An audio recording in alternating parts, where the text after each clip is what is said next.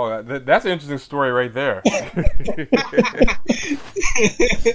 Hey, this is a movie chat about Spook who sat by the door. So this is our first time recording. So this is kind of a, I don't know if you call it a beta test, a pilot test, or whatever. But let's see how it goes. So everyone just saw Spook who sat by the door, and I guess we can just pick up where the conversation left off because it was already starting before we recorded. So that's that. So yeah, the last thing people were talking about is who produced it, right?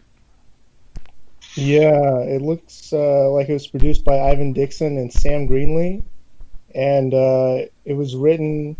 So the novel that it's based on was written by Sam Greenlee. I guess Melvin Clay helped with the screenplay adaptation because it says it's written by those two. I'm curious. I'm curious who the chat thinks was supposed to be the audience for this at the time.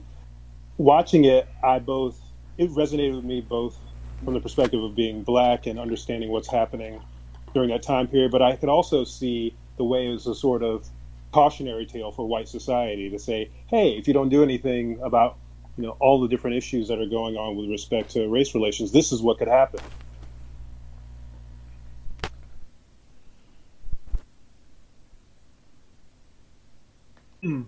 If I'm Oh no, go ahead. okay. The way I see it in a way like it's supposed to be pandering to, well, yes, the kind to white society is a bit of a cautionary tale, but at the same time, I also kind of see it in a, what's the way I'm trying to articulate this? Like it just tries to pander to maybe the liberationist crowd, like as a depiction, like, oh, this could be what would end up happening if you have enough decent organization. Kind of in a way similarly to Sweetback's Bad Ass song, which Huey Newton made the entire Panthers watch that film as a form of an influence. I mean, I see that, but I think that could be very dangerous because you could end up actually catalyzing a real movement, and I don't know. I'm skeptical whether people who have the resources wherewithal to put together a movie would actually be that naive about the impact that putting these sorts of images, putting these sort of concepts out there in mass media, being so naive that they would think that they could either control it or that people weren't smart enough to connect the dots or try to emulate that. I don't know. I mean, I'm not old enough to know what was going on during that time, but I think that, to my mind, that would be a dangerous game to play, to just try to make this into something that was, revolutionary chic. I mean, this was not revolutionary chic. This was kind of like right off the tail end of, things like 67 is when Vietnam was really ramped up. You had the Symbionese Liberation Army, Black Panther Party had come and gone. You had like John Huggins and Bunchy Carter. You had like a lot of like real revolutionary stuff happening, and you had like the Weather Underground doing bombings at buildings like college campuses and stuff. Like, there was a lot of stuff really going on. So something like this at a time where there wasn't as much mass media would have felt like a shot across the bow. Like, look, this is already happening. This could go further. So how far do you want to push this? Right, but I mean, I understand that there was a lot of things going on at the time. However, there also was a lot of imagery that really appealed to people, like Black Panthers wearing berets and leather jackets. There was a stylized element, even to substantive movement politics. And I don't think that we can discount the fact that that is part of the appeal of putting together a movie like this.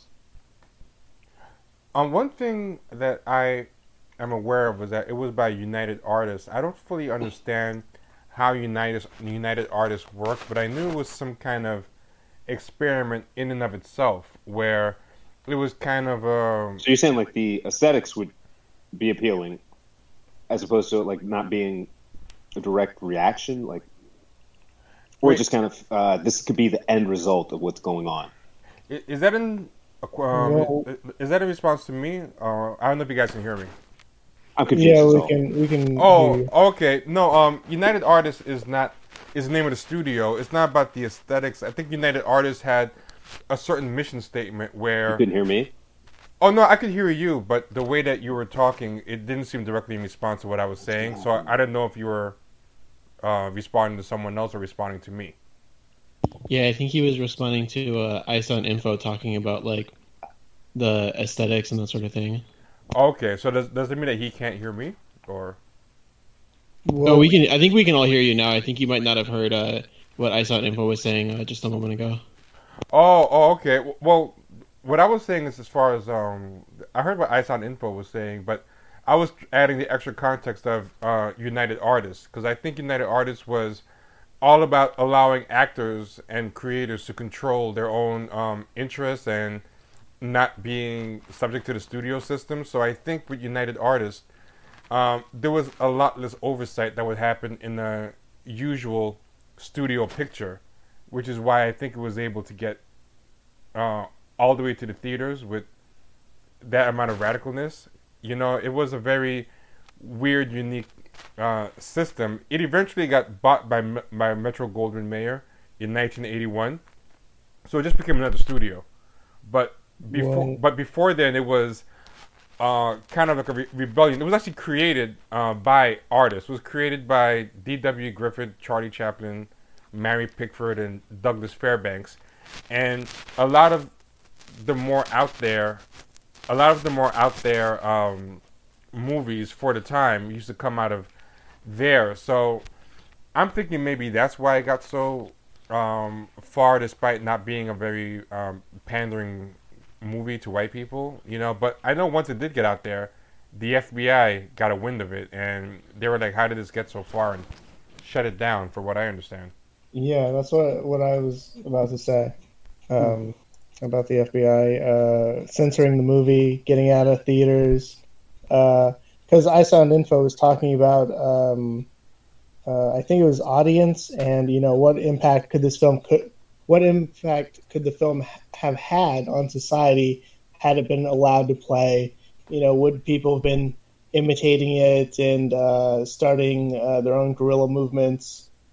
I don't know. It's I guess what's it called? It's kind of like the what if, the historical fiction. Like what if Martin Luther King lived? What if this movie had stayed in theaters? That kind of thing. I think too, like the question of like how did it get so far? Something like, I mean, the FBI, as much as they are like on top of things, they do let a lot of things slip. Sakai has a really good bit in his security manuals. He talks about Asada Shakur's wanted poster and it being this really bad photo that didn't look anything like her.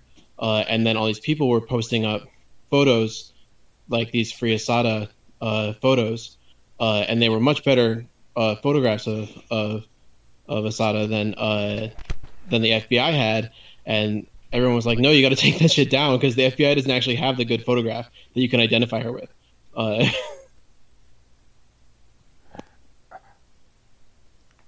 I think something else that happens too is that the climate this movie came out in was one of a lot of black exploitation It's like that and stuff like that. kind of programmed. So people kind of gave up a little bit too much more than they wanted.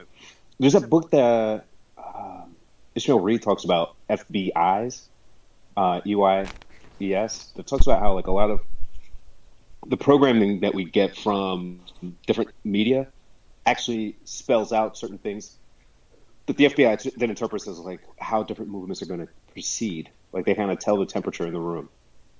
So I wonder if something like this reflects that, and they knew that having something like this out there would kind of inspire people to keep pushing forward, where the '60s were the stuff from the '60s was already kind of dying down.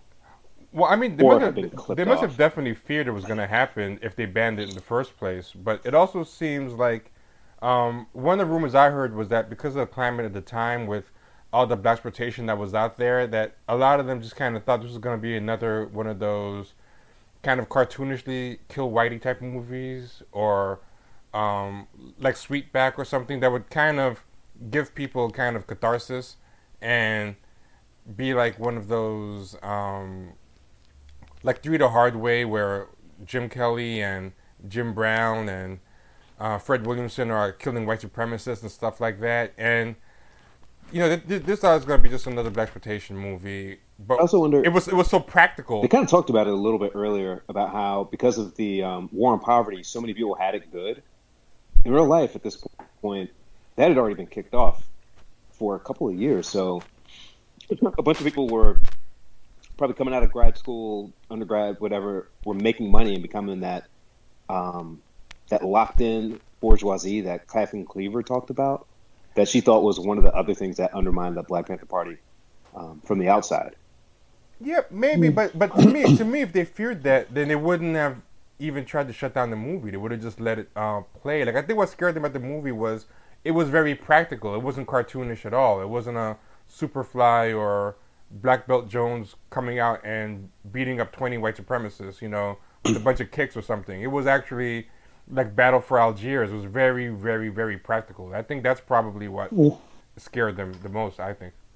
Yeah, T, before you jumped into the voice chat, that was one of the first things I mentioned was the Battle of Algiers. What this movie reminded me of was almost sort of a precursor to a lot of the events as far as the way that the sequence in which guerrilla warfare unfolds. It reminded me of sort of a precursor to the sort of events that happened in the Battle of Algiers.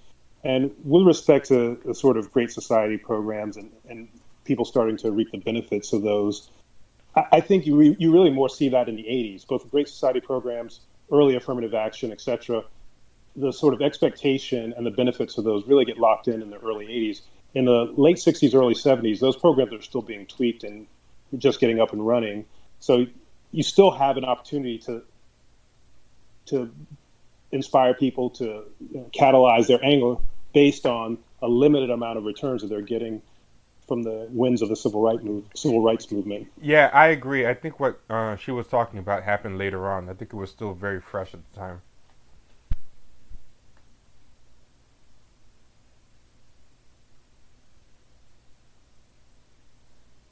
I'm also wondering, is this the sort of movie where,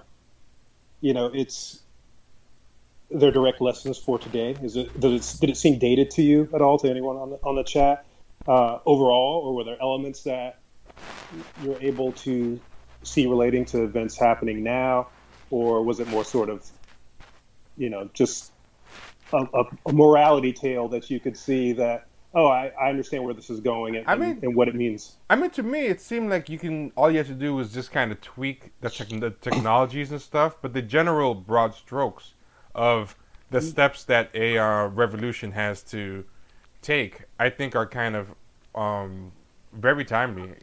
I just think certain technologies and certain things you just can't do, or you don't have to. But the one thing that I noticed that's different between this and the book is that in the book, it's made a lot more explicit, like how much he gave up to get this far, and he knows explicitly like he might not make it that far.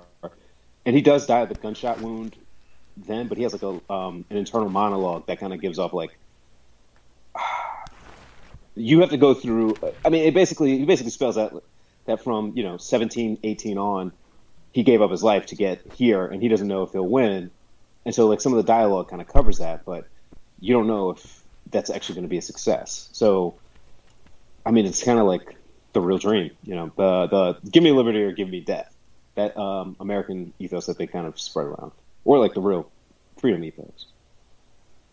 I think there's a lot of, I think it's universal also in the sense that the primary vehicle for the revolution is coming from poor working class, I guess black people that maybe the upper working class, maybe like the ex-wife who was married to the doctor, where a lot of mainstream black people wouldn't even consider those people to be the vehicle for revolution. And I don't know whether or not it comes from a sense of just understanding that these people don't have anything to lose. And it also kind of underscores this whole assimilationist black versus self-determining black, in my opinion. I thought one dated aspect was when he went to like when he was talking to the prostitute and he said she looked like a queen. I felt that was dated, and it was I don't know. I think it was like part of that period where Black people were hearkening back to Africa and older civilizations in the West Africa. I think I think the national crowd, the nationalist crowd, still does that very heavy. I don't think that's gone away at all, personally. Yeah. Yeah, I mean, overall, I agree with the chat. I think that is very much many of the elements of the film related to things that were happening today. You could just switch out different slang, different technologies, etc. But the one thing that I thought that was a bit dated, and this is more in the way of thinking about revolution, the idea of having the sort of great man syndrome. This guy was the one who came up with the idea. He's the one who held everyone together, as opposed to the idea of a leaderless movement, which seems to be more of an appeal for people today. I mean, I'm thinking particularly about Al-Qaeda, which in many cases, while Osama bin Laden was the figurehead, it was really a leaderless movement that has lasted beyond Osama bin Laden, and it was really sort of an ideology more than a sort of a conventional guerrilla warfare sort of approach. So that aspect of it, and maybe that's just viewing it from the lens of 2020, that aspect of it seemed a bit dated to me, because I think an equivalent today would very much be more of a sort of leaderless type movement like ISIS or Al-Qaeda. I mean, if I remember correctly, I didn't rewatch it tonight, but if I remember correctly, it did have him as the leader, but he seemed to be conscious of it being able to survive past him, like that it wasn't like very personality driven to the point that if he died, it couldn't just. So it seemed to have leadership in it, but to be agile at the same time, because I do think leaderlessness does have its limitations as well. But I mean, you guys saw more recently tonight, so you can tell me if you think that was in a way that leaderless Al-Qaeda thing that does feed into kind of like how Occupy took off earlier this decade. And Bin Laden was a CIA asset. Yeah. But I think like the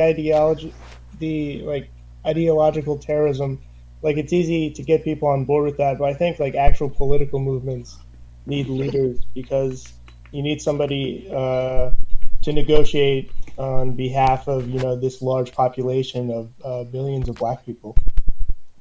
Here's two things that really got me were that in the movie, the people who are like the landed bourgeoisie are the doctor, the cop, and the cop is kind of always universal, but Freeman is actually a Korean War veteran, right?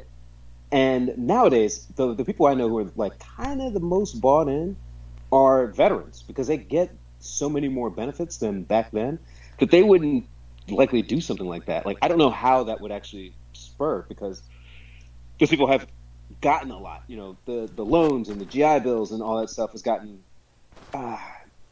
not tweaked, but it's like the only thing left. So by default, it's worth so much more. Well, yeah, I mean, veterans are the ones who are really benefiting from a socialist society more than anyone else. Yeah. The sort of things that many people want to see, both from the left and on the right, veterans actually experience that, and they actually have those sort of benefits in society. But just to back up a little bit about the notion of a leader-based movement or a leaderless movement, T, you're right. He did reiterate that if they cut off the head, then we should always have someone beneath and know what the sort of, for lack of a better term, chain of command is. However, they still looked at him with such reverence, and they still, when he was around, they still really acted in a way that this guy is the one who's going to lead us to the promised land, as opposed to seeing it more as a horizontal organization. And I don't know. I mean, I'm not a revolutionary. I'm not a guerrilla fighter. I don't know how you get around that, other than to propagate an ideology. Yeah, that's a great point. Like about human nature. Like maybe to a certain degree, is just not avoidable that human beings naturally want to fill that vacuum with hero worship. Right. And one last point about that. I didn't see who on the chat said that a movement, particularly a political movement, needs leaders. But I think, unfortunately, that's also a weakness as well, because what we've seen, at least in the black community, the people who've typically become leaders have been members of the clergy, or people who were radical during the height of the civil rights movement but became accommodationists as time went on, just because that's largely the nature of the way things happen. As you get older, you start to think about, everything that you have to lose versus, the fire and passion of youth. And Yeah. I don't know how you get around that.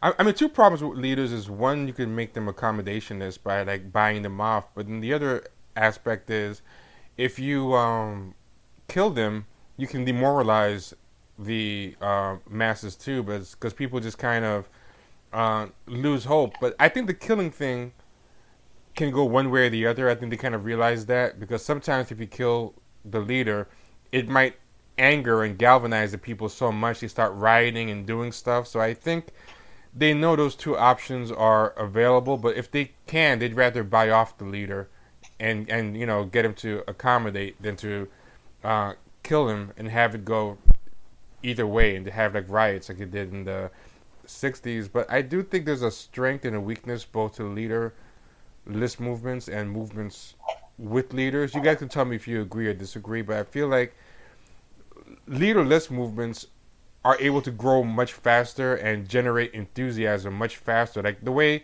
Occupy just seem to pop up overnight, the way Black Lives Matter just seem to pop up everywhere.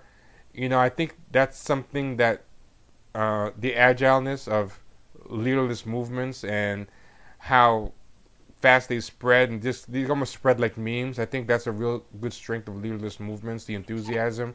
But I think they hit a wall sooner.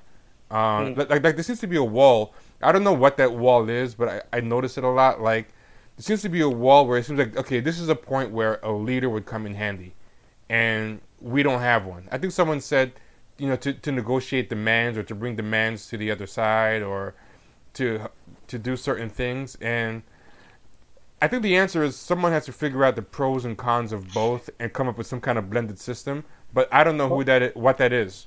Well, I think the blended system is something more like the IRA and Sinn Féin, where you have the political wing and then you have the guerrilla wing. It makes it still ends up creating de facto leaders because you have a political arm, but it sort of isolates the leaders from the violence and from the guerrilla tactics.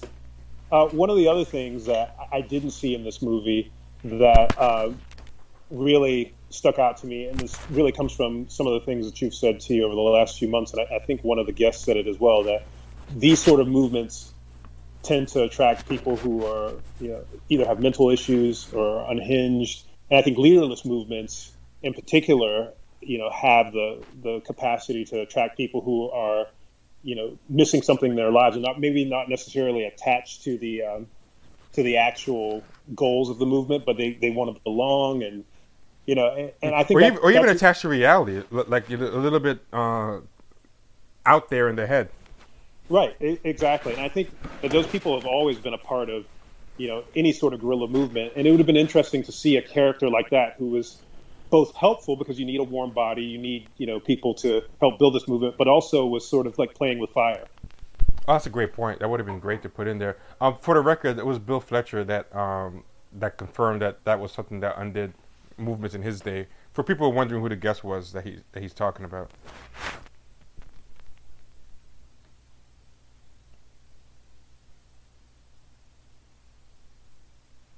Yeah, I guess you covered like two of the three methods they deal with leaders: buying them off, killing them, and then the third one would be imprisoning them. Having political prisoners.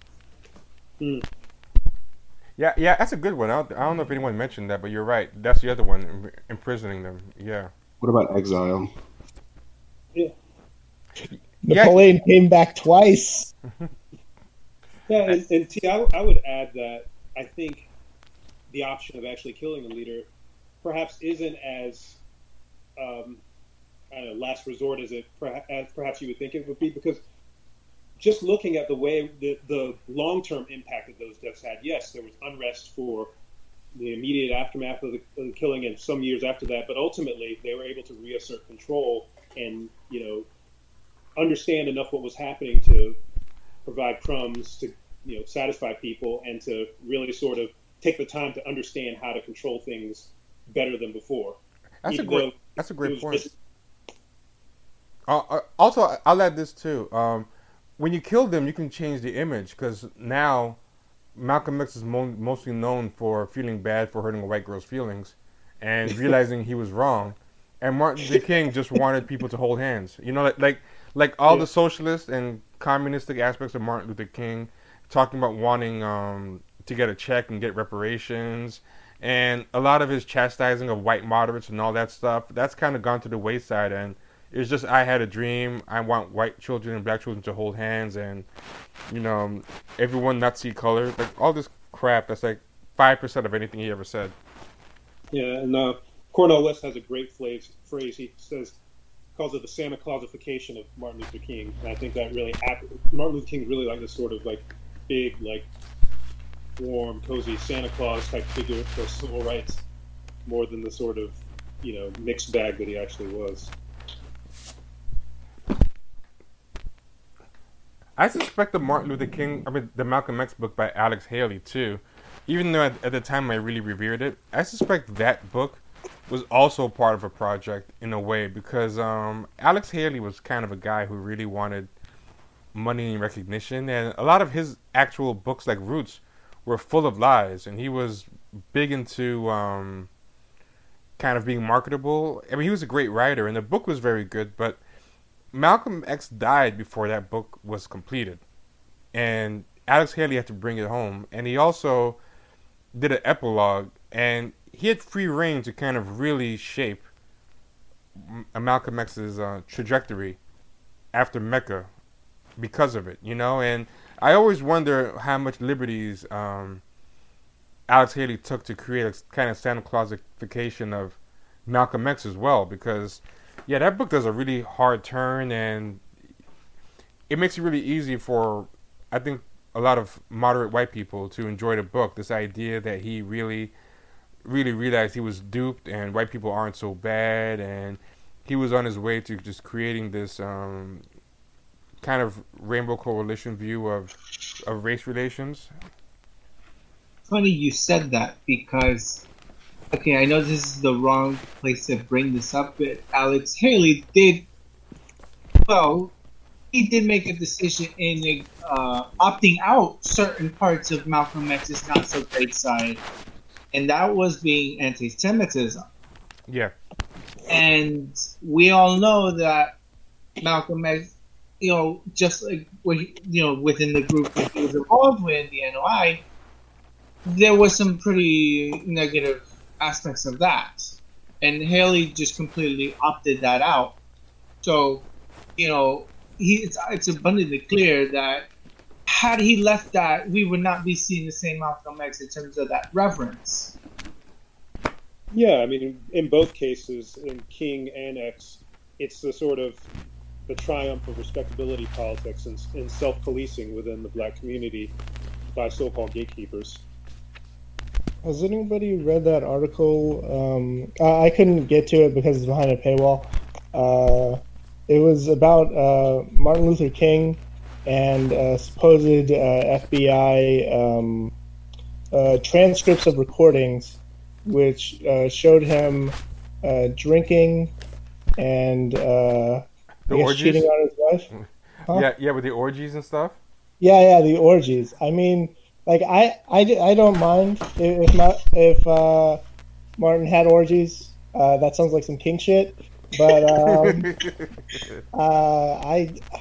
I'm still like, apparently the recordings will be released in 2027, but reading if you believe the FBI, they'll be released in 2027. Exactly. Yeah, the same organization who did everything and anything to subvert any sort of like black liberation movement, like we're supposed to believe all that nonsense, right? But who knows what happened? And one thing I wish people would say more is like, and I think Yakub kind of hinted at this. Hey, am I missing half of the conversation here? I'm not sure. I think you might be, because I can hear you, but I feel like I'm missing like a big chunk of stuff. I'm sorry. Can you hear continue on though? Can you hear Yakub at all? Oh, I don't know. He said he could. Okay.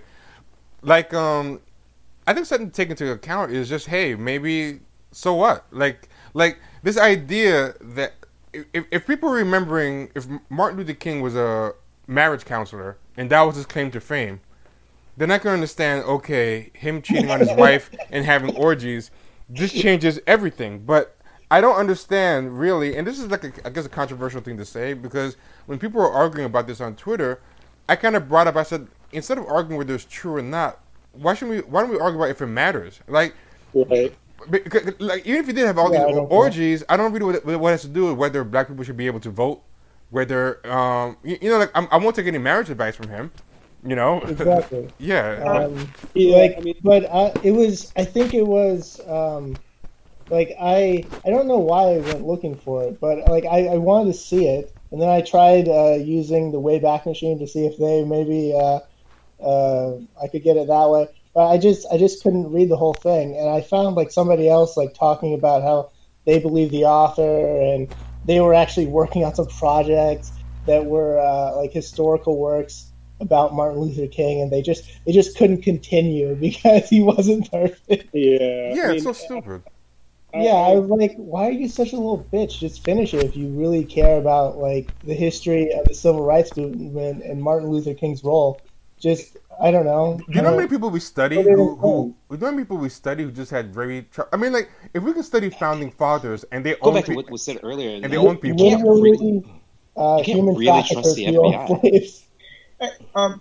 Okay, if I remember correctly, Encore magazine was a huge spy magazine, basically sponsored by the CIA and FBI to push propaganda by a bunch of writers at the time.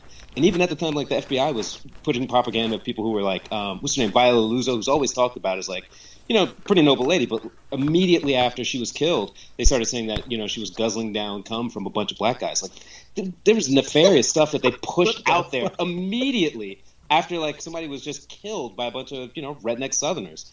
It's hard to believe, like, MLK very well could have done it, but I just don't believe that the FBI, it's just hard to do that. Oh, yeah, and also I just think even if people do that, even if he did, like, just who cares? It's like... And I think I'm missing the other half of the conversation, somebody else. So I'm sorry if I'm, like, jumping in and repeating stuff. Oh, yeah, it's fine. The one last thing I'll say, and then I'll be quiet for a while, is...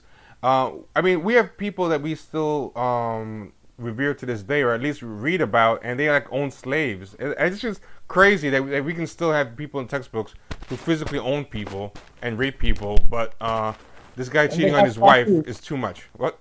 Agreed. They have statues and monuments. Yeah, exactly. George Washington, his face got carved into a mountain. I mean, and I think an even more sort of analogous example is that we revere and venerate JFK, and it's very clear that he was a philanderer.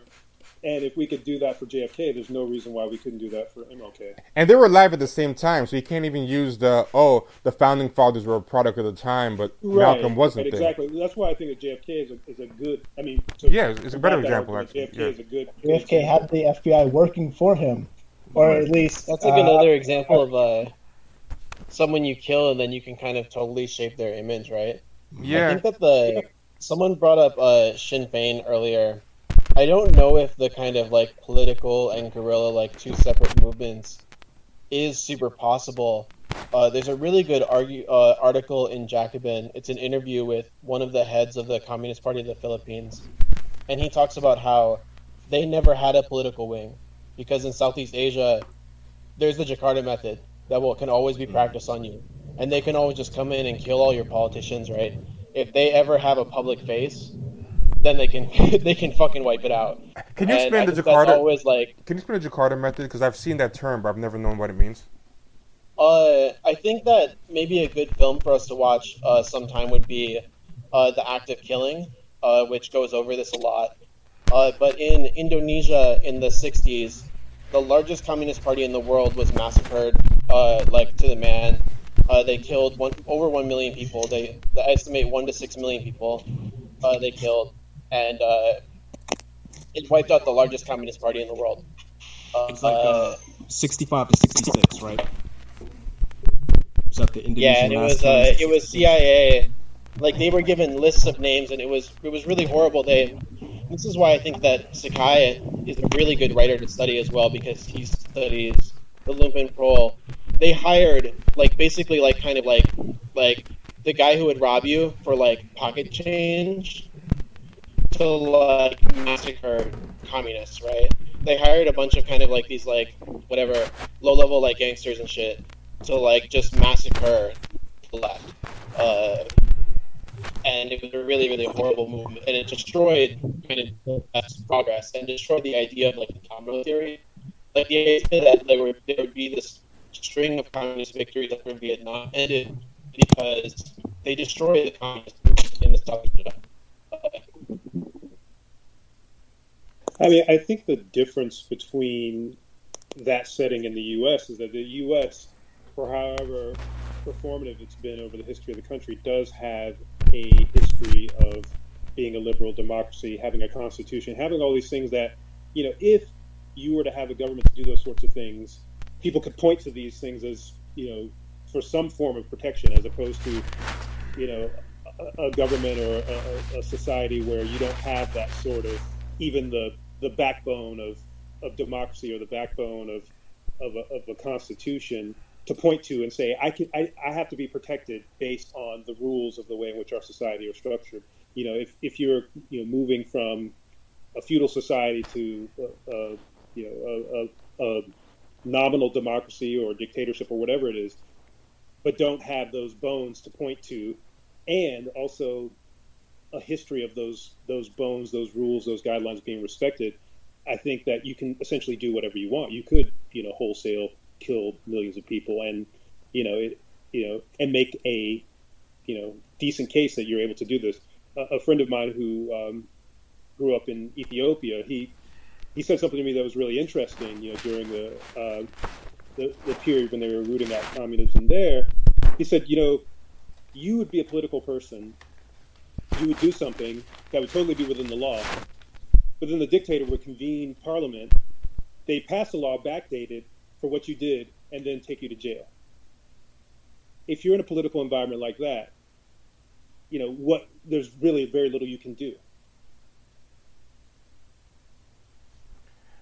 I think one irony is that the same thing that makes them able to get away with all that stuff and makes it harder for us to get away with it is also something that, in a way, helps it happen here too. Because if this kind of false security I think people get about all the things you said, which is, oh my God, we have these systems here, it's very hard to do, that kind of makes us gaslight ourselves. Whereas, at least with the Philippines and those other places, we can believe anything, if someone comes and says, yeah, the government wiped everybody out, it's like, oh yeah, of course they did. If someone says here, it's like, JFK was a conspiracy, people are like, come on, there's too many things, checks and balances to allow that to happen.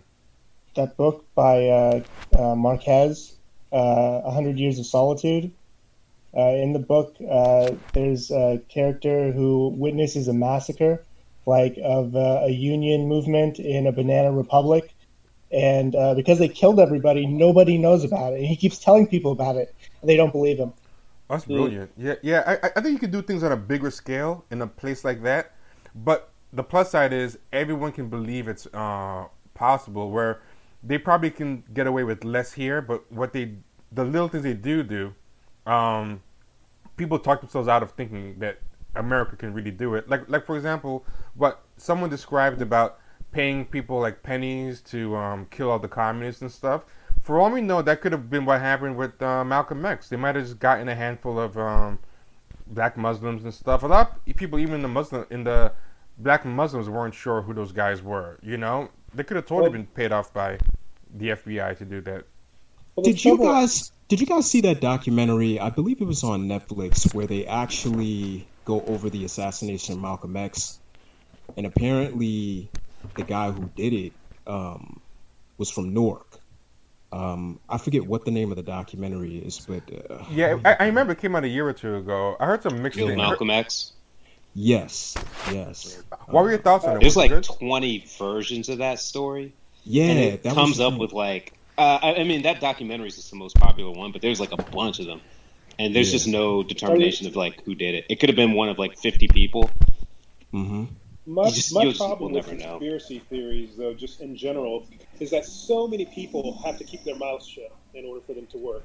And I mean, I've worked in government, and people just don't have that sort of operational discipline. Somebody would say something, whether they tell their wives, whether they tell their friends.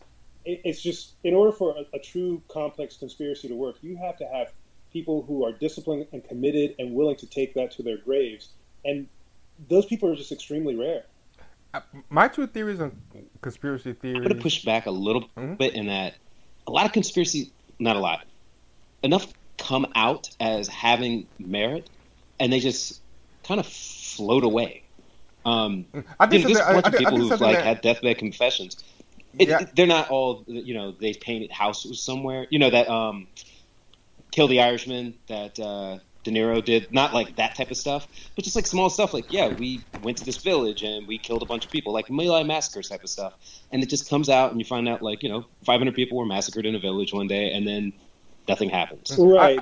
I think what they do too. I think what they do too is drown it out with noise. So as in the conspiracy can come out, but maybe 50 it. other conspiracy theories come out at the same time.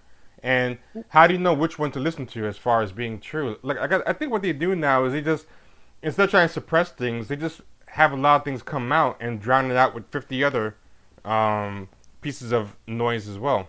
Right. And when I talk about conspiracy theories, I'm thinking in terms of these sort of complex webs.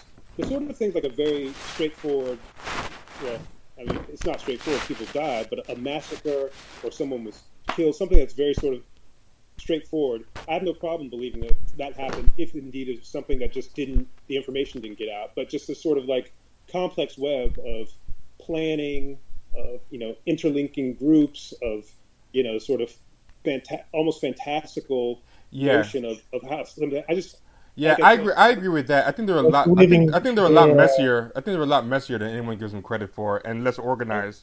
A lot messier and a lot simpler. There's not a lot of intrigue to them. There's just like, sometimes they're just opportunists that take advantage of a situation. Sometimes it's 5 different things that are being put in motion, and one of them just happens to work, but they don't even know that it worked. It wasn't this sort of, great controlled plan.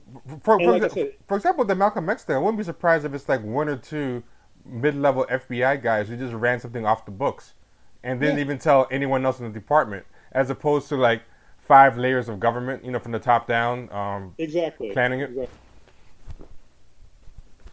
Yeah, like Johnson gave the order, that kind of thing.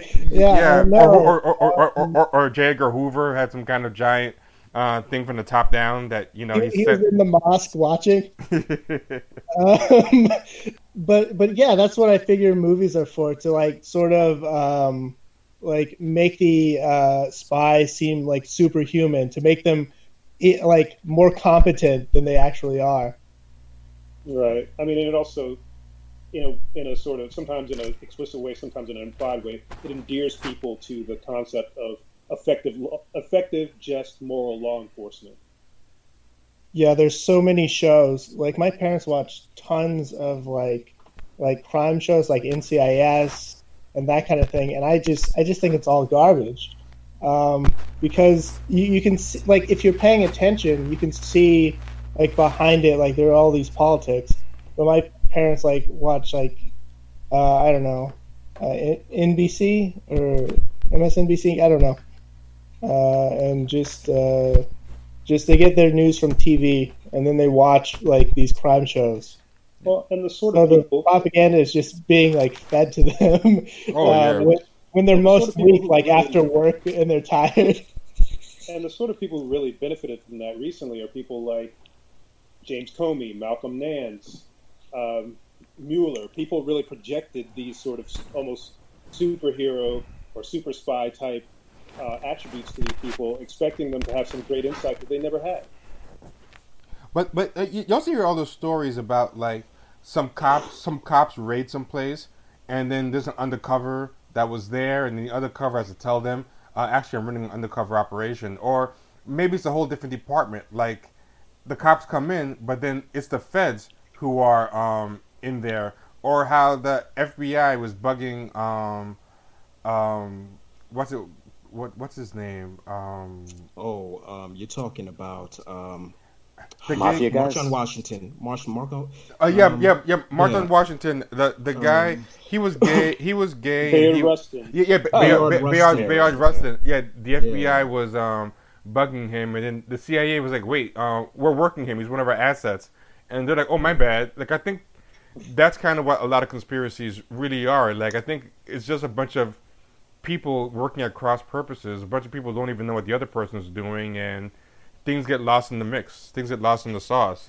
Well, I'll give you two that are really closely related. But like during the March on Washington, well, actually the Freedom Summer, right after the 4 little girls were blown up in that church, I think it was Kwame Ture wound up going into one of the police offices and seeing the chief of police talking with a Klan member, talking to the FBI agents, and they were all like laughing together, having a go, backslapping type of stuff. And that's one of those things where they probably knew each other and had to like have some type of agreement. That's a very strange situation to see those people all in the same room. And then fast forward, I don't know when it actually happened, but those 4 little girls that were blown up in that church, one of them was stolen from her grave. So like somebody knows what happens there, but we don't know exactly why. But that's like a weird thing that it's known about, it's not talked about, but it occurred all in this environment. But also, two competing things could have happened there. The FBI, the Klan, and the local police could have gotten together and planned something, or it could be the 3 of them just agreed not to ask a lot of questions. As in, we're going to, none of us are going to have the full story, but none of us are going to really come hard at each other. Like at the end of the day, none of us care. Or it being the South, it could have been some drunk redneck teenagers. Yeah, it was man. It was a lot more nefarious than that. Like the FBI was sending down like mafia types down there to solve some of the problems that the FBI didn't want to solve themselves. Right. Like there's a lot of weird shit that happened where there was some like working around, and we'll sacrifice these people in order to solve this problem, but we won't solve a bigger problem. Like a lot of just and there's always a chance that there's no one person who knows the whole story. I think that's the main appeal of conspiracy theories, is to believe someone out there has the whole story, and all we gotta do is find out the story. And I think it's also possible that a bunch of people had competing interests and were covering for each other, but no one really. Yeah. A good example is those film noir movies, like Maltese Falcon type movies. And one thing about those movies is that I think is very realistic, even though they're fictional, is this idea that you have 2 or 3 camps. Like, I want the Maltese Falcon. Oh, I want my sister killed, because she's gonna get the inheritance. I want to solve the case and get my payday. A bunch of people all kind of working with each other, but holding half the story from each other, or just trying to get their part done. And it's not really as beautifully organized and fancy a scheme as anybody would think. I feel a lot of history is probably like that, but that scares people, because I think it's actually scarier to think that it's really that messy and random and self-interested and tenuous than that there's a real plan to all of it. Yeah, I mean, you really you articulate the point exactly what I was thinking, and I think you can extend that even to today with the embrace of QAnon. I think, on the surface, when you were to look at a lot of the different pieces of this whole QAnon conspiracy web, you would think it would be disturbing, but I think for many people it's comforting to think there's some sort of unifying theme. There's some great grand plan. There's some control in his hand making all this happen. I think for many people that's much more comforting than to think that it's just messy, craven opportunism that's really driving people for political reasons, for economic reasons, etc. And there's no real plan behind it other than the motivations of various constituencies and individuals that sometimes work together but sometimes are at odds. Exactly. Or just to sow chaos. I think another kind of really dark connection, though, especially with QAnon, is that in Indonesia, the idea was that the feminists in the Communist Party were committing some sort of satanic sex rituals, right? and perverting the kind of conservative nature of the nation, right? Which is the central point of like QAnon, right? Is that the liberals and the Democrats and anyone that opposes Trump is part of this kind of like satanic sex pedophile ring, and they can be killed, right? Because pedophiles can be killed. You can see a million people on Facebook saying how they can kill pedophiles, right? Yeah. And without any sort of remorse. And to add to that, have you guys heard about the Finders? Yeah. No. I haven't. Finders are a legit like pedophile cult that I think the CIA accidentally started. Like they gave somebody too much free reign and they started a pedophile cult. And yeah, it was like based in DC in around I know that area. it's near like the cathedral. That'd be a great thing to make a list of all the things that government has accidentally created. You know, to really drive home how disorganized and moment to moment a lot of this is. Look at Al Qaeda and how much of that was created by bad foresight in Afghanistan because they just want to get rid of Russia. There's so many things that kind of show how unsophisticated a lot of this stuff actually is. For example, when I read that book by Yasha Levine and had him on Surveillance Valley, one thing that was very interesting to me was it was both super nefarious and scary, the government involvement in the internet, but also surprisingly incompetent. Like basically they were expanding all these powers, finding all these ways to infiltrate people's lives, and most of what they were finding out was just junk. Like they were surveilling a million different things, but when it came time to come with something cohesive out of what they were finding, in my mind, I just imagine they were creating these sophisticated algorithms to predict all types of crazy things about people, and it was like Sandra Bullock's The Net, and it was just inescapable and stuff. But really, it was like a bunch of people just wasting money. Like all they were doing was finding more and more and better ways to surveil people. But all the promises that they said that they could do with the technology, 80% of it was bunk. Like even to this day, all they've really figured out to do with the internet is try to find ways to sell people stuff. You know, despite all the infiltrations Google's doing and all this stuff, like yeah, right, yeah, they can't really do anything that incredibly mind blowing with any of this stuff yet, except if they're trying to solve a crime, they can just snoop better, you know, and just go into all your personal information. Or if they want to sell you something, they can get an idea of what you might want to buy. And that's basically it. Right. And I think one of the reasons why, you know, essentially advertising has become the biggest win of, you know, the internet age is because those are where our values lie, you know, making sure that, you know, the customer can be taken care of and that you have, at least from a sort of general standpoint, that you have everything at your fingertips and that people are spending money and, you know, so much of the economy is built around retail versus, you know, industry, manufacturing, etc. And we really put all of our resources into commodifying and making everything a sort of retail experience, whether that be healthcare, whether that be higher education, on and on and on. And so it makes sense that, you know, the largest, you know, project for concentrating information and people's access to it would ultimately be organically in the service of selling people things. I mean, isn't that part of the Alfred Bernays plan? The creation of marketing and kind of public manipulation, public relations. It does do that, and is the ultimate value. Like, you know, the retail part is a portion of it, and the government control of, like, you know, sort of commanding an economy in a sort of way, that invisible hand, but then also like controlling what people interpret and to get to see through their media. Like that's that ultimate payoff that doesn't really have a monetary value, but it does really influence what you're going to get and like how you're going to see the world. And the like to create people's desires through your propaganda. Like the edited world makes you think you're more free than you actually are.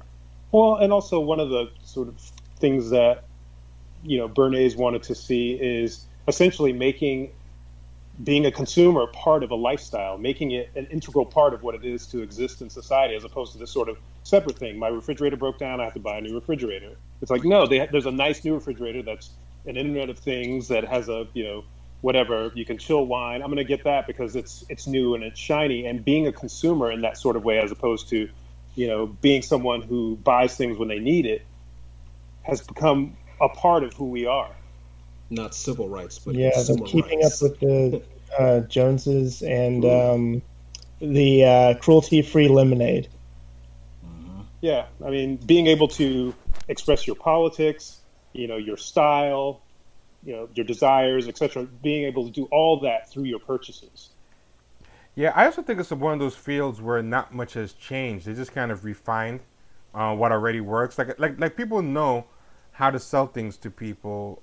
They kind of figured it out very early on in capitalism. Like, figure out what people feel like they lack and promise you can give it to them and put a price on it.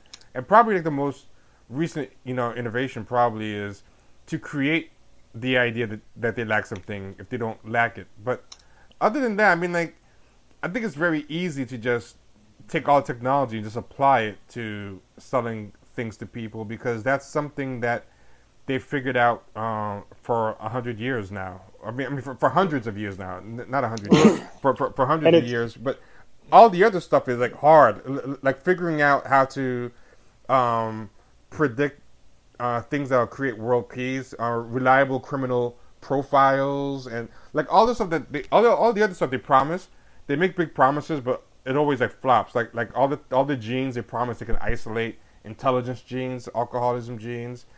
All that research always ends up like flopping beyond the initial grand pronouncements. But selling stuff to people and conning people is really old under capitalism. Right. And all you gotta do is just take the existing technology and just refine the model you already have. Like, the model is flawless.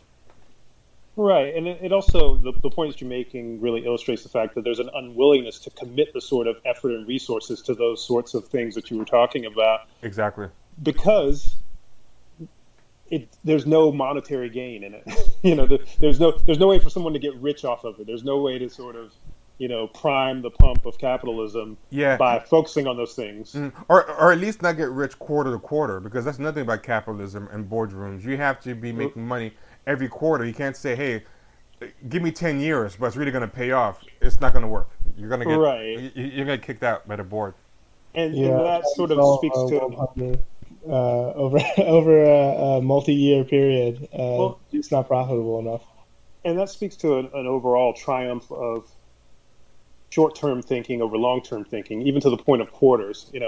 Again, I mentioned I've worked in government in the past, and even in government, their performance quarterly reviews are based on the sort of corporate model. Even if you're doing something like social work, it's taken this sort of corporatization approach towards everything and making everything this sort of return on investment sort of thing, as opposed to, actually understanding that some things are outside of a return on investment dynamic. Some things are just a part of either making people's lives better, improving the world, or is just makes sense for the longevity of society.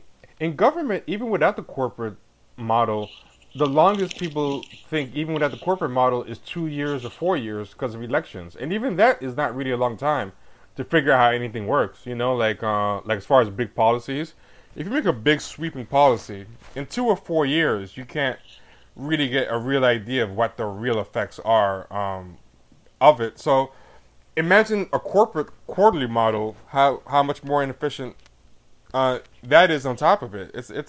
So yeah, I think the corporate model thing is totally true, but I think even without the corporate model and the election model, even that's a problem. Like, if I as a president create a policy and it has a lot of harm, no one's really going to know how much harm, like, say, the Great Society really had in the black community until a couple of decades under its belt. By then, where's Lyndon Johnson? By the time Clinton's policies really like wreaked their full havoc and is fully understood, he's long gone. It kind of bit his wife in the butt to a degree, but one of the different.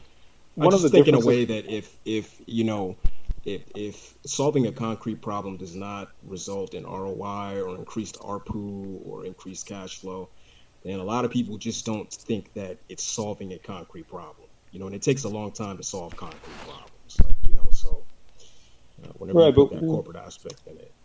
One of the things we've seen, though, and it's really started in a large way under Obama, is the use of one particular policy mechanism that sort of primes the pump and makes it seem like you solved or addressed the problem. And that's using executive orders versus legislation or litigation or any sort of budget allocation.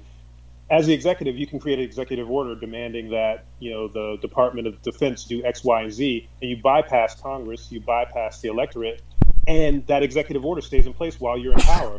But as soon as the next person comes in, they wash that out and they put in their own executive orders. But I mean, we've really seen this sort of writ large over the last 12 years between Obama and Trump.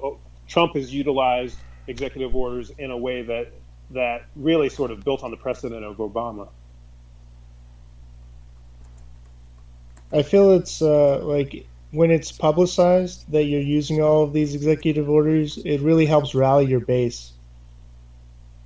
I don't know. I think people don't understand the sort of specifics of policy mechanisms enough that saying something like, oh, it's an executive order really sort of resonates with them. I mean, most people don't know the difference between regulation and legislation, let alone an executive order. So many people think executive orders are just permanent pieces of law. They can become that by default, but like a lot of it is just the inability to do real legislative convincing and like having people buy into like what you're trying to accomplish. And, because they're ultimately going to have their own biases against it or just not understand or whatever. But that's where the courts used to be. And now I guess for the past 20 years, executive orders have been in place. And so it's kind of cooked. I don't know how anything happens now. I think to Yakub's point, though, like in rallying, when we talk about Trump's base, and if we're gonna have to go and generalize, like executive orders, to me, from my perspective, it seems like it would be an appeal to Trump's base because it's Trump bucking the system. So I kind of understand where Yakub's coming from, and it doesn't even matter. Like the understanding about the legislative process and the oversight of the formalized process doesn't matter to Trump's voting base. And I'm sorry to say that, but that's just a generalization on my part. But the way I see this used now, it's just like, he's bucking the system and he's taking it to big government and stuff. But that's just my conjecture. Well, I think that's a good point. Yeah, I think you're right. And I think, more specifically, I think it shows Trump as actually doing something. He made something happen. And that's the sort of genius of an executive order, that you can bypass all these things that typically end up slowing down the process of actually putting other sorts of policies in place. You can just, with a stroke of the pen, say, we're doing this.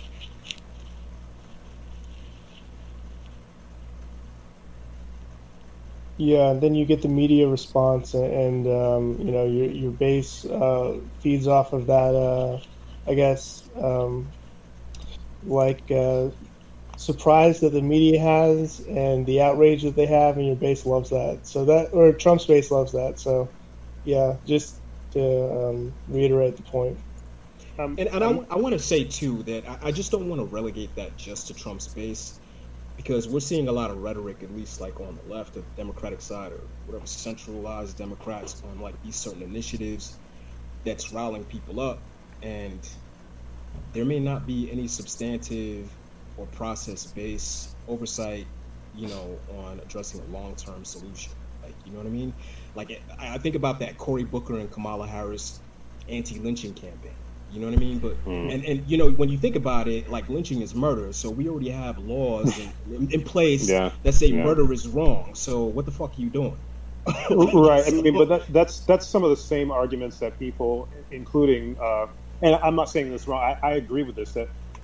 But that's one of the arguments that people make against hate crimes legislation. It's like murder is murder. Why create this, subset of laws just to sort of signal that we acknowledge that whatever group have been historically, oppressed, and you've historically dealt with injustice, and so we'll create a sort of boutique set of laws to deal with the same sort of crimes that are already covered under laws that currently exist.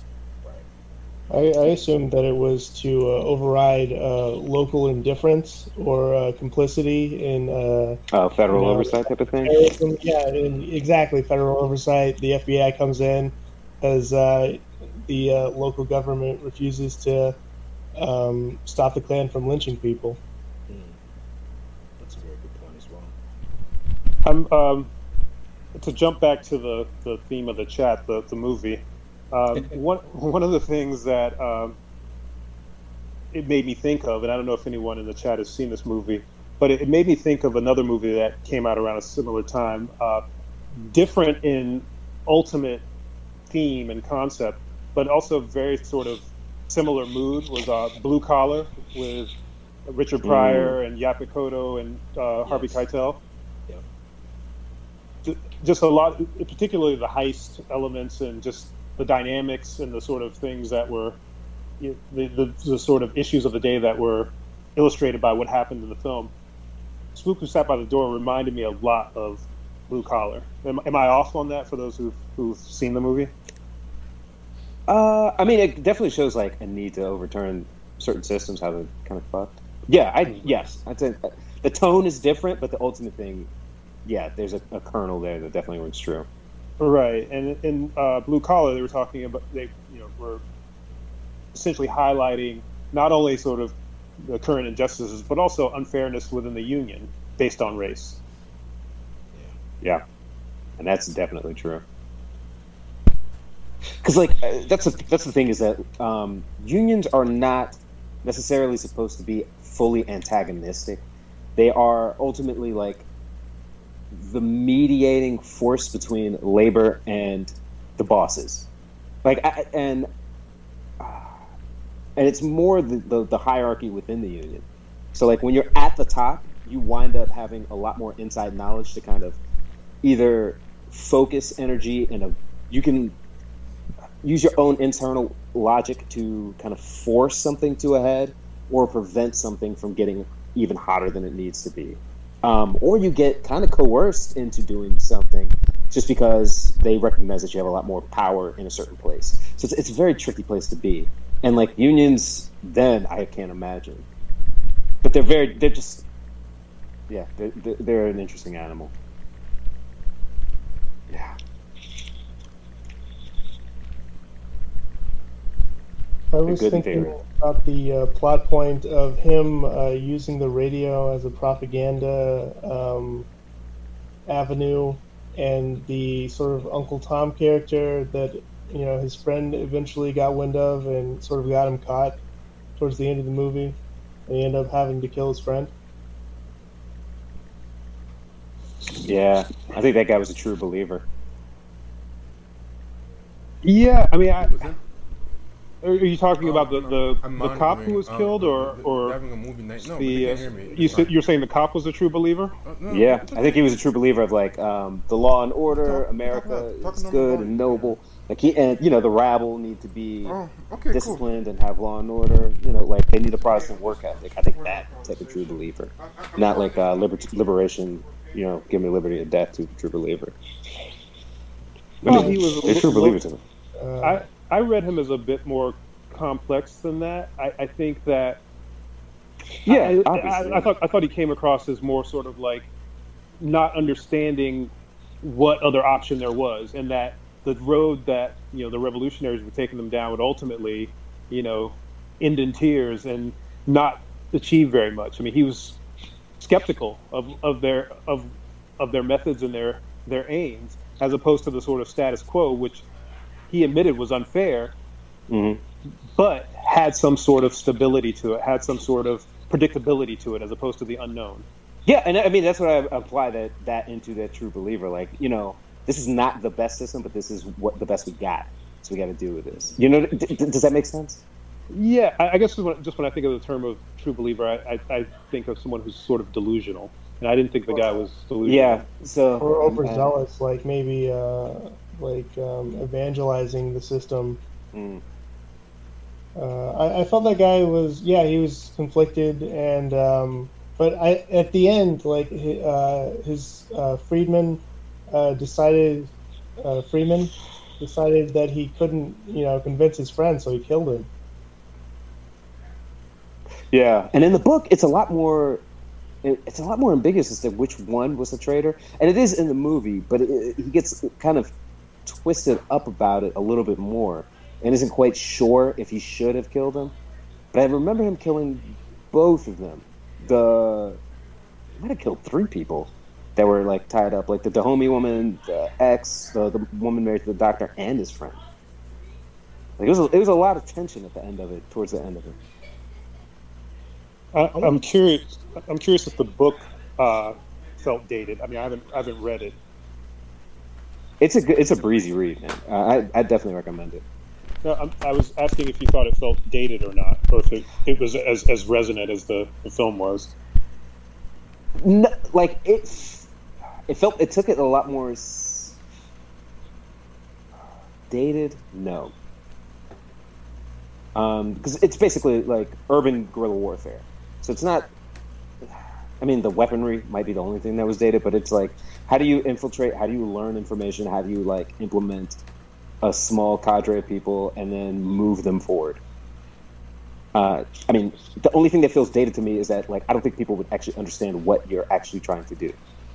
I mean, today it feels nobody's going to be leading a column of disaffected former REI employees to take over the Pentagon from here. Like it's and there's a lot of poor people that live in the DC area. Trust me, but it just doesn't feel like that is even possible. So that's where it would feel dated to me. And even looking at the way the city was structured, like there's fashionable dive bars, but that bar in U Street doesn't exist like that anymore. Just certain things like that stood out. So I'm sorry. In the book takes place in DC, and the first half of the book is in DC. Yeah. And he has a lot of encounters. Like there's that scene at the very beginning where he's the bartender waiter is grabbing the drink, and he and that guy get in a fist fight.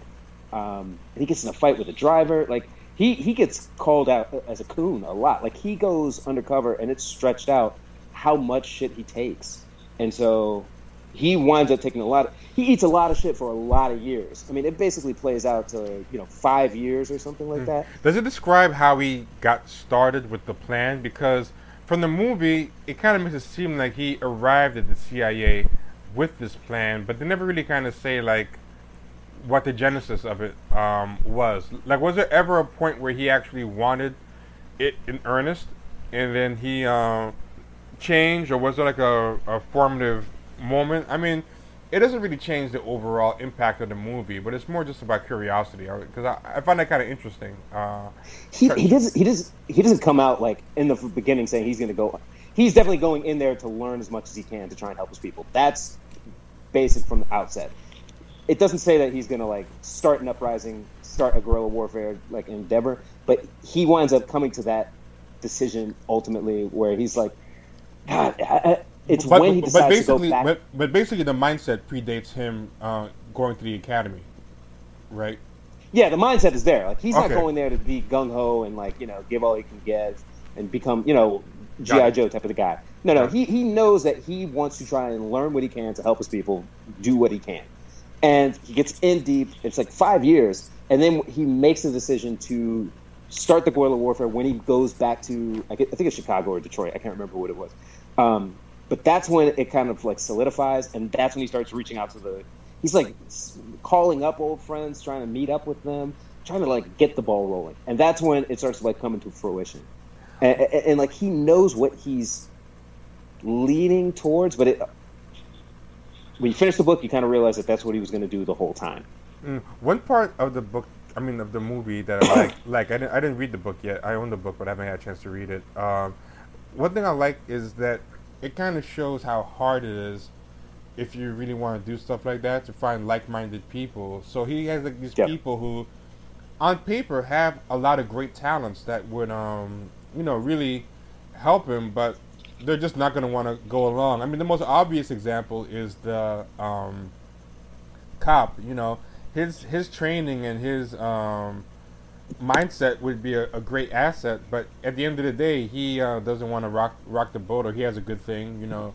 He just wants to get his retirement or follow the rules and stuff. And but even like his bougie girlfriend, like with her social connections and things like that, she probably has skills to bear, you know. But yeah, yeah.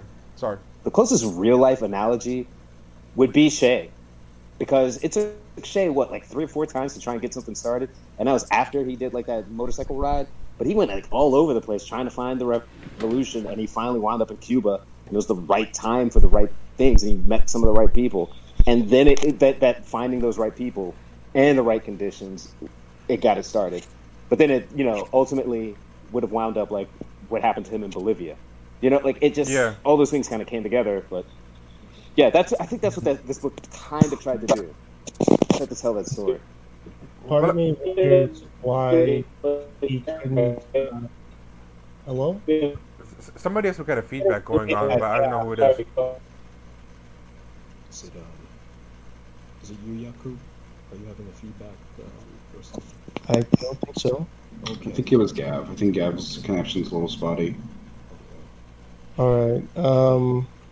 I guess part of me wonders, you know, like how, I guess, leaders in political movements can be bought off, but you know, the people around him that have the skills that he would, I guess, like to utilize, how they can't be bought off or convinced. One thing I wonder about is, I'm sorry. Go ahead. No. Go ahead. Okay. One thing I think about now is how much I think even worse it is, because I feel like now they've kind of elevated people who aren't really that good at what they do as the mascots and stuff, or the people with platforms. So it's like for example, if you wanted to really have some kind of spooks who sat by the door, and I look at a lot of the people who are kind of in media right now, and I'm surprised at how many people now can't really do journalism in black media. They just do think pieces, you know, and somebody I know was talking to me and telling me how he notices now that they're not really grooming real black investigative reporters. They used to have those back in the day, like Gil Noble and all these people. You used to have like real black investigative reporters. A lot of them used to be groomed on the black newspapers. They used to have black newspapers. Crusader, Defender. Yeah, Amsterdam News, all those things. That had like real news desks. It wasn't like okey doke, rinky dink news. You know, they actually did real journalism. And now you just have think piece writers and pop culture writers who write for places like Ebony.com or the Griot or the Root, or who are at BuzzFeed and stuff like that. It's like, okay, you guys are in the big white newspapers, you're in the big major media conglomerates, and what can you really help us with, you know, over there? And you guys haven't been learning any real skills, really. Well, I think it's a parallel to a point that you've made several times, T, about rappers, like, you know, particularly I'm forgetting the Odd Future rapper's name you've mentioned a number of times over the years. Oh, Tyler, the Creator. Tyler, the Creator. This idea that, rapping's just my side hustle. I'm really a filmmaker. You know, I think a lot of that is the same mentality for the folks who are in these newsrooms. It's like journalism is a stepping stone to write a script, or to, you know, start a podcast, or become some sort of other content creator, or create content in multiple different veins, and more sort of a get the bag type culture, versus like, this is my craft, I'm going to, you know, put in the time and effort to become good at this and use it as a means to, you know, either in tell the truth, get people to do something, provide information, etc. It's like there's no value in that sort of in honing that sort of expertise in today's world, in the sort of areas that they're operating in. There's more value in creating a brand, you know, and, you know, doing things like think pieces that just, you know, essentially reinforce things that the echo chamber already believes. Those are the sorts of ways in which they're actually honing their craft in that sort of, to become that, as opposed to become something like an investigative journalist. How much do you guys think that things like consolidation, and I do believe you guys will have to remind me I think the Federal Communications Act of 1996 Yeah. had on that. Yep, that's it. eventually. You know, how much of an impact? Big do you think that impact, had, man. Right? Big impact. Like you just don't have black media like you used to. Like I grew up in an area that had an HBCU that had its own radio station, and then 3 other radio stations that were black owned. Like you had the hip hop station, Howard has a radio station. Yeah, Howard and Howard does, but I mean, I grew up in another area that had one, but then you also had like several others. But then it basically became consolidated to like you have 3 per state, and then 3 companies per state own it, and now it's like 3 per region, and then it just expanded out, and those just all got eaten up. And now you just have like one person in a studio in like Chicago pushing a button, and that's the whole country listens to the same thing, same news, same headlines. I just don't know what you do. There's nobody going down to City Hall. And the remaining black media is gutted. So like the few black newspapers that exist now, they're not. Even the ones that used to be good, they're not. They're like a shadow of their former selves. Or shut down. Yeah, or shut down. And I feel like the white media grooms a different kind of black person, Right. And first they select a different kind of black person, then they groom them. So it's like our black political pundits, we're not getting any hard-hitting, interesting. Like I think in a way it's kind of created this alternate space in this kind of new black media where you're finding a lot of great content online and in podcasts and stuff. But even there, right now I think YouTube is actually a better space than podcasts, because right now they've corporatized podcasting so badly that most of the top black podcasts are like horrible BuzzFeed, NPR, Slate stuff done by the same kind of blue checks, because they have a platform that they'll get pushed really hard, and they can be like incompetent or not that interesting, but they're on NPR, Slate, so just from that platform they're guaranteed to get millions of listeners for their mid-range, tepid views. Whereas I feel like YouTube is probably the last bastion where they haven't really corporatized it yet. Like, I mean, it's corporatized, but what I mean is people seek out what they seek out on YouTube. Like, I feel like BuzzFeed or New York Times or Slate can't just open a thing on YouTube and just blast everything away. It's like you look at they hand you a prepackaged food. They hand you like a Swanson dinner. Yeah, like it's pre-made, and that's all they have. I think the problem for me with YouTube is that the signal to noise ratio is so high that yes, there's some amazing content on there, but it's to wade through so much. It's just very difficult. I mean, I end up connecting with things. That's true. By like cross-referencing other things that I like, but that only takes you so far. And I understand it's free. People are working for free. They're not, they're doing it on a shoestring, if even that. So I have sort of, for lack of a better term, commercial expectations for something that's DIY, but DIY on an unprecedented scale. Yeah. And but it makes it tough to identify the sort of, clutch of broadcasters, of YouTubers that actually work. But it's still better than podcasting to me, because I'll tell you why. At least YouTube has an algorithm. I can't really stumble on anything with podcasts. Like, for example, I did the list of the top 20 podcasts, and it's just 4 of them about The Office. Slate, Political Gab Fest. And NPR Code Switch. Joe Rogan. Yeah, I don't have any, unless someone tells me by word of mouth, but I've stumbled on some really interesting things on YouTube, even with the bad signal to noise ratio, which I admit is not ideal. But you can stumble on things like that guy Green Gorilla I found recently was just a total accident of the algorithm, and he's been pretty good. I don't know if any of you have seen his stuff yet, but so far he seems interesting, and I feel like podcasting is so hard to do there. My problem with it though is that I too stumble across things. But I'll give you a prime example, and maybe this happened to some of you as well.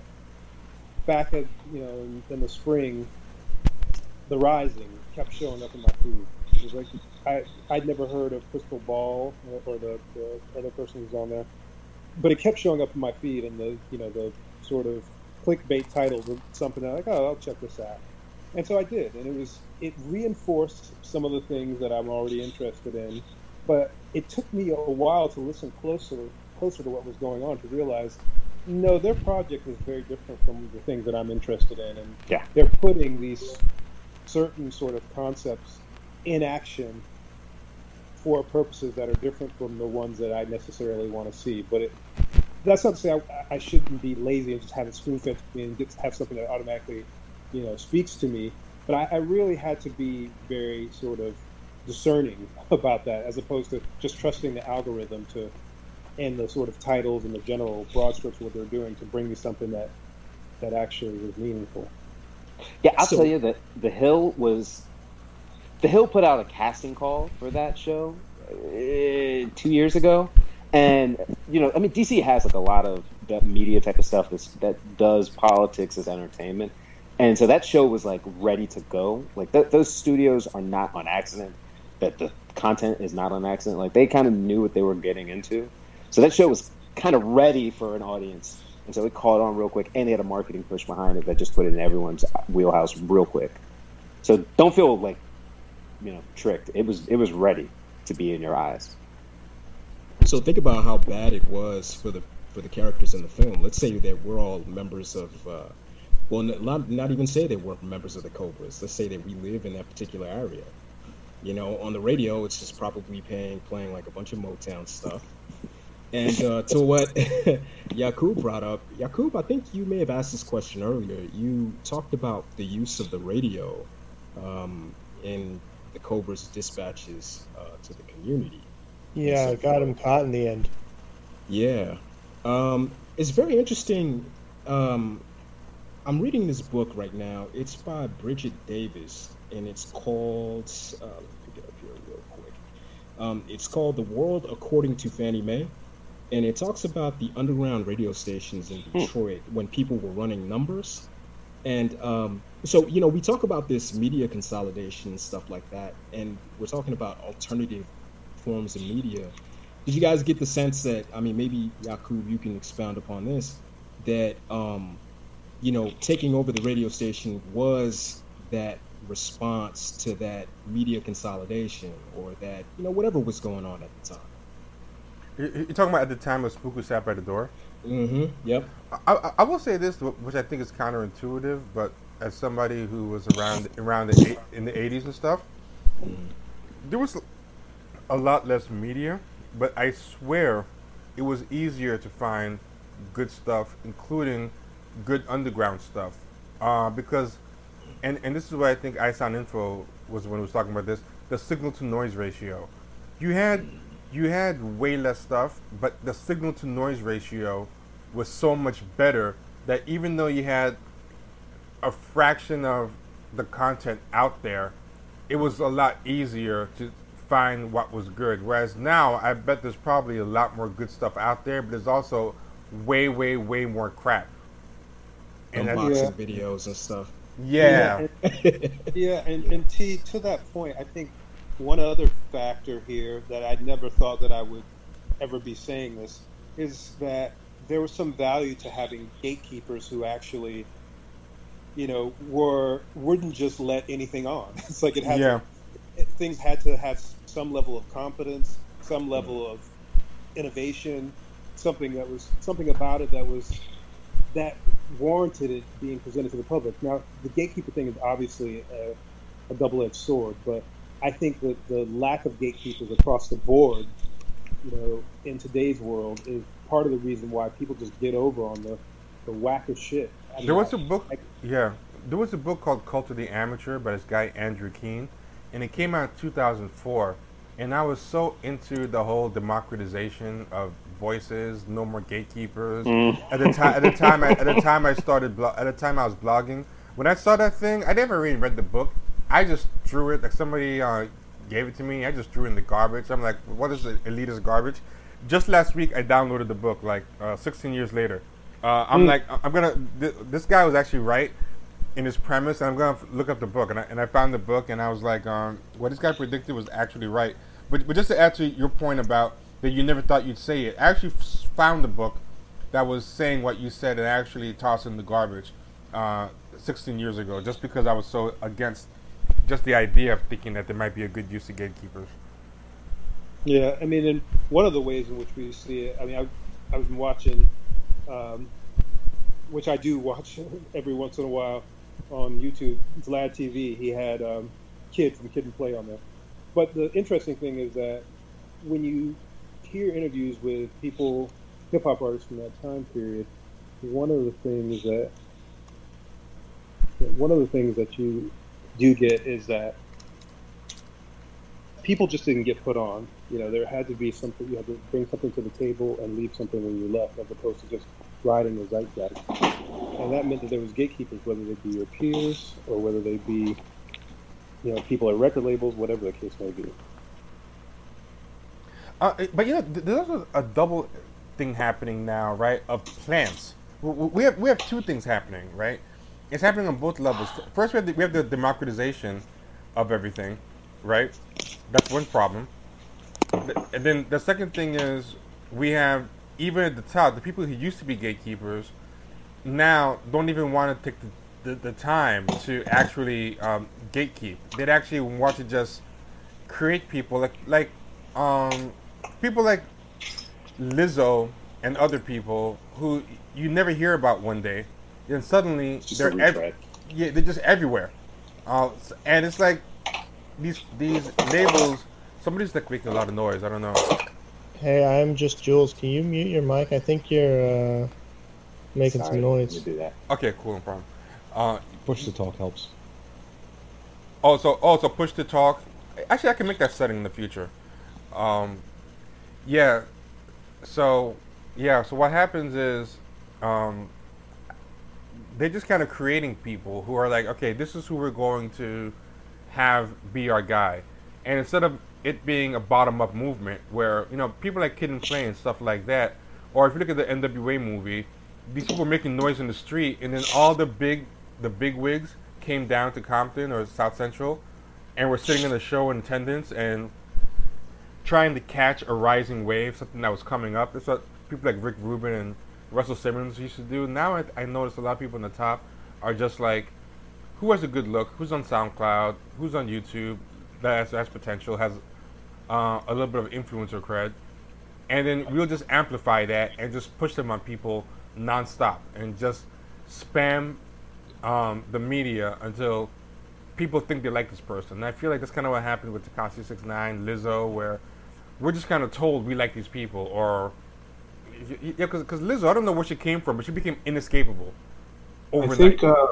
I think the democratization of media, like we're talking about, I feel like it's almost a bad thing, and that astroturfing, you know, I guess like plants, I guess like what you're talking about, it seems to be so much easier, and it's it makes like the meritocratic element just a lot harder to suss out, because, you know, unless you do a lot of research, you really can't figure out if you know, someone that came from SoundCloud or someone that came from, you know, whichever else, social media site or whatever, if they actually did have organic support, or it was like you know, astroturfed from the beginning. Oh, I think what you said just cracked the case.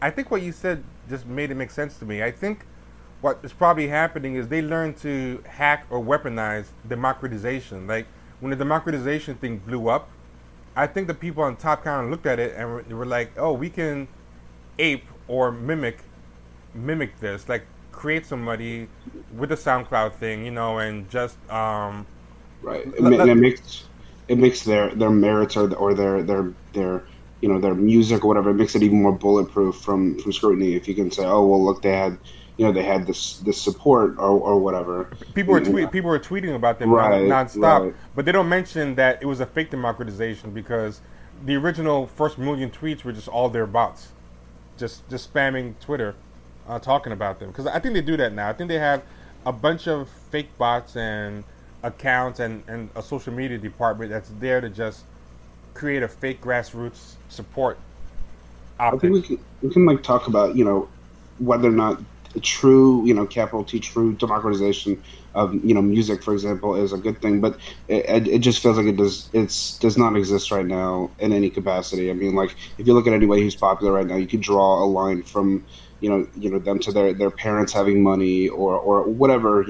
There's always something. So I don't know if we're really at, we're at the ostensible democratization of music, but I don't really think it's actually there yet, unfortunately. I think what's happening is the last thing I'm going to say for a while.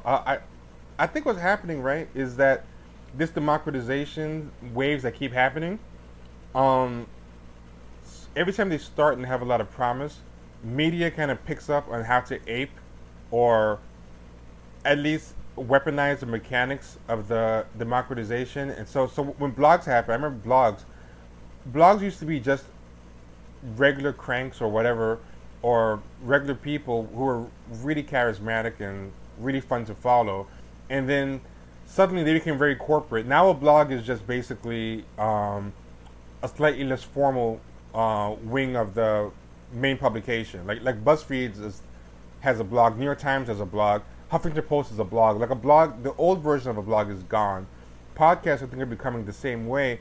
But what I think ends up happening is that only the bad aspect of democratization gets kept behind, which is the amateurishness of the final product.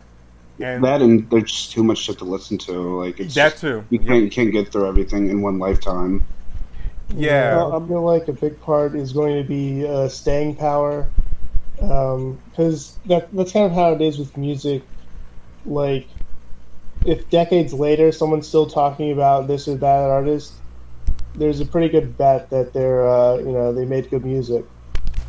I'm gonna say something that's going to be a little controversial here, but this is my take on both the impact that this sort of democratization has had on music, but also on film and other media, is that I think it could also be the case that both the utility and the sort of type of enjoyment that typically and historically we've gotten out of these mediums, that period is over. We're in a different period of interaction with those sort of forms that have little to do with the sort of expectations of popular culture in the past, and more has more to do with the sort of accessorization of popular culture.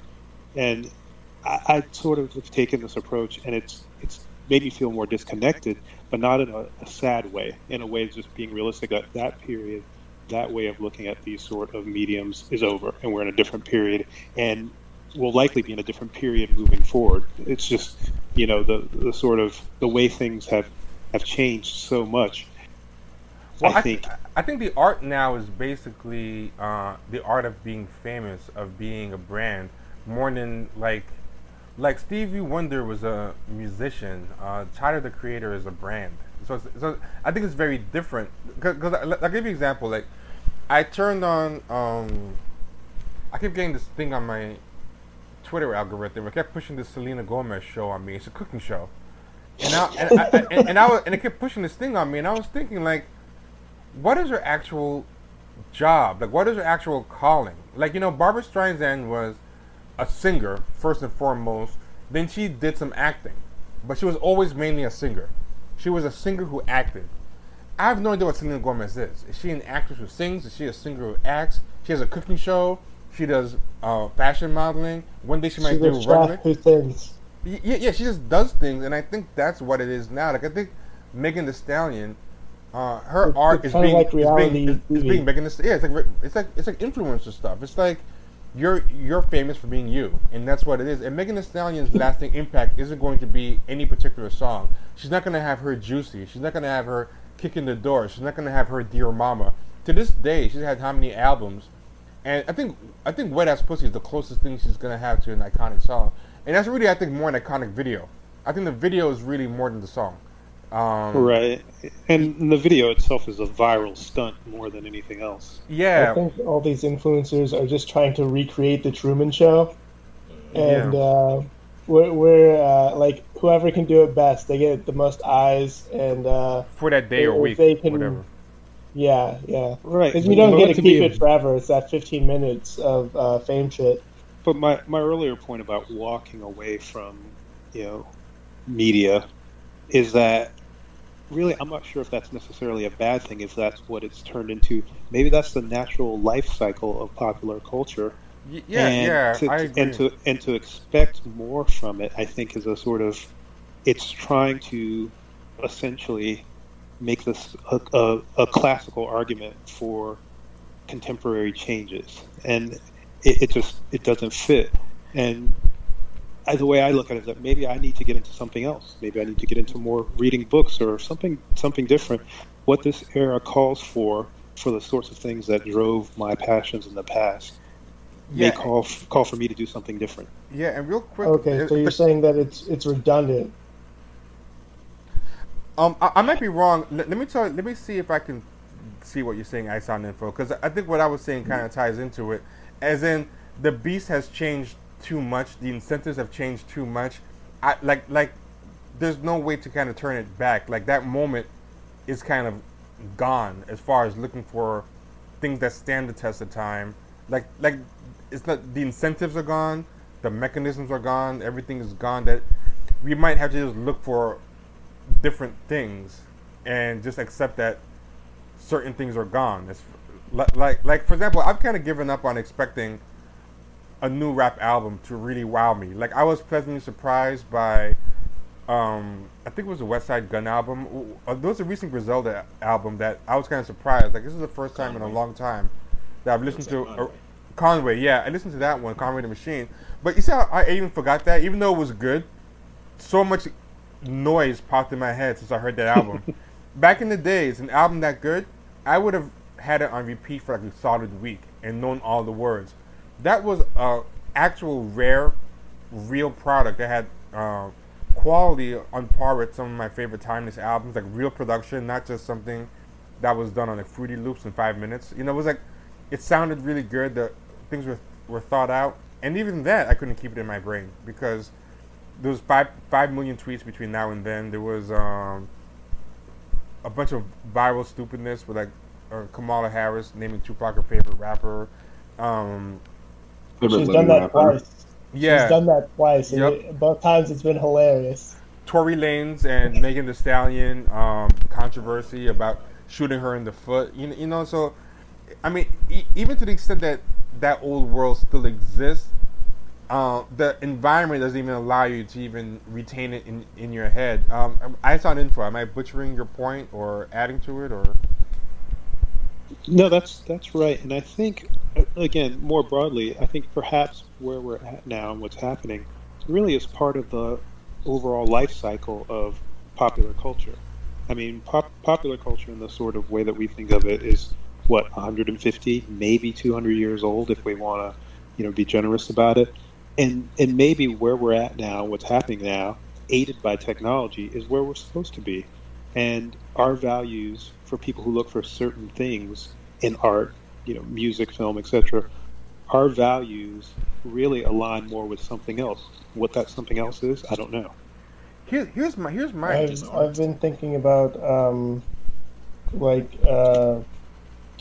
don't want to change the subject if someone else has something more to say, but I just had a thought about networking and how I found different creators because for instance, I went looking for some black leftists, and I've posted a few videos in the Discord or whatever, and people seem to have taken to these personalities or content creators or whatever on YouTube.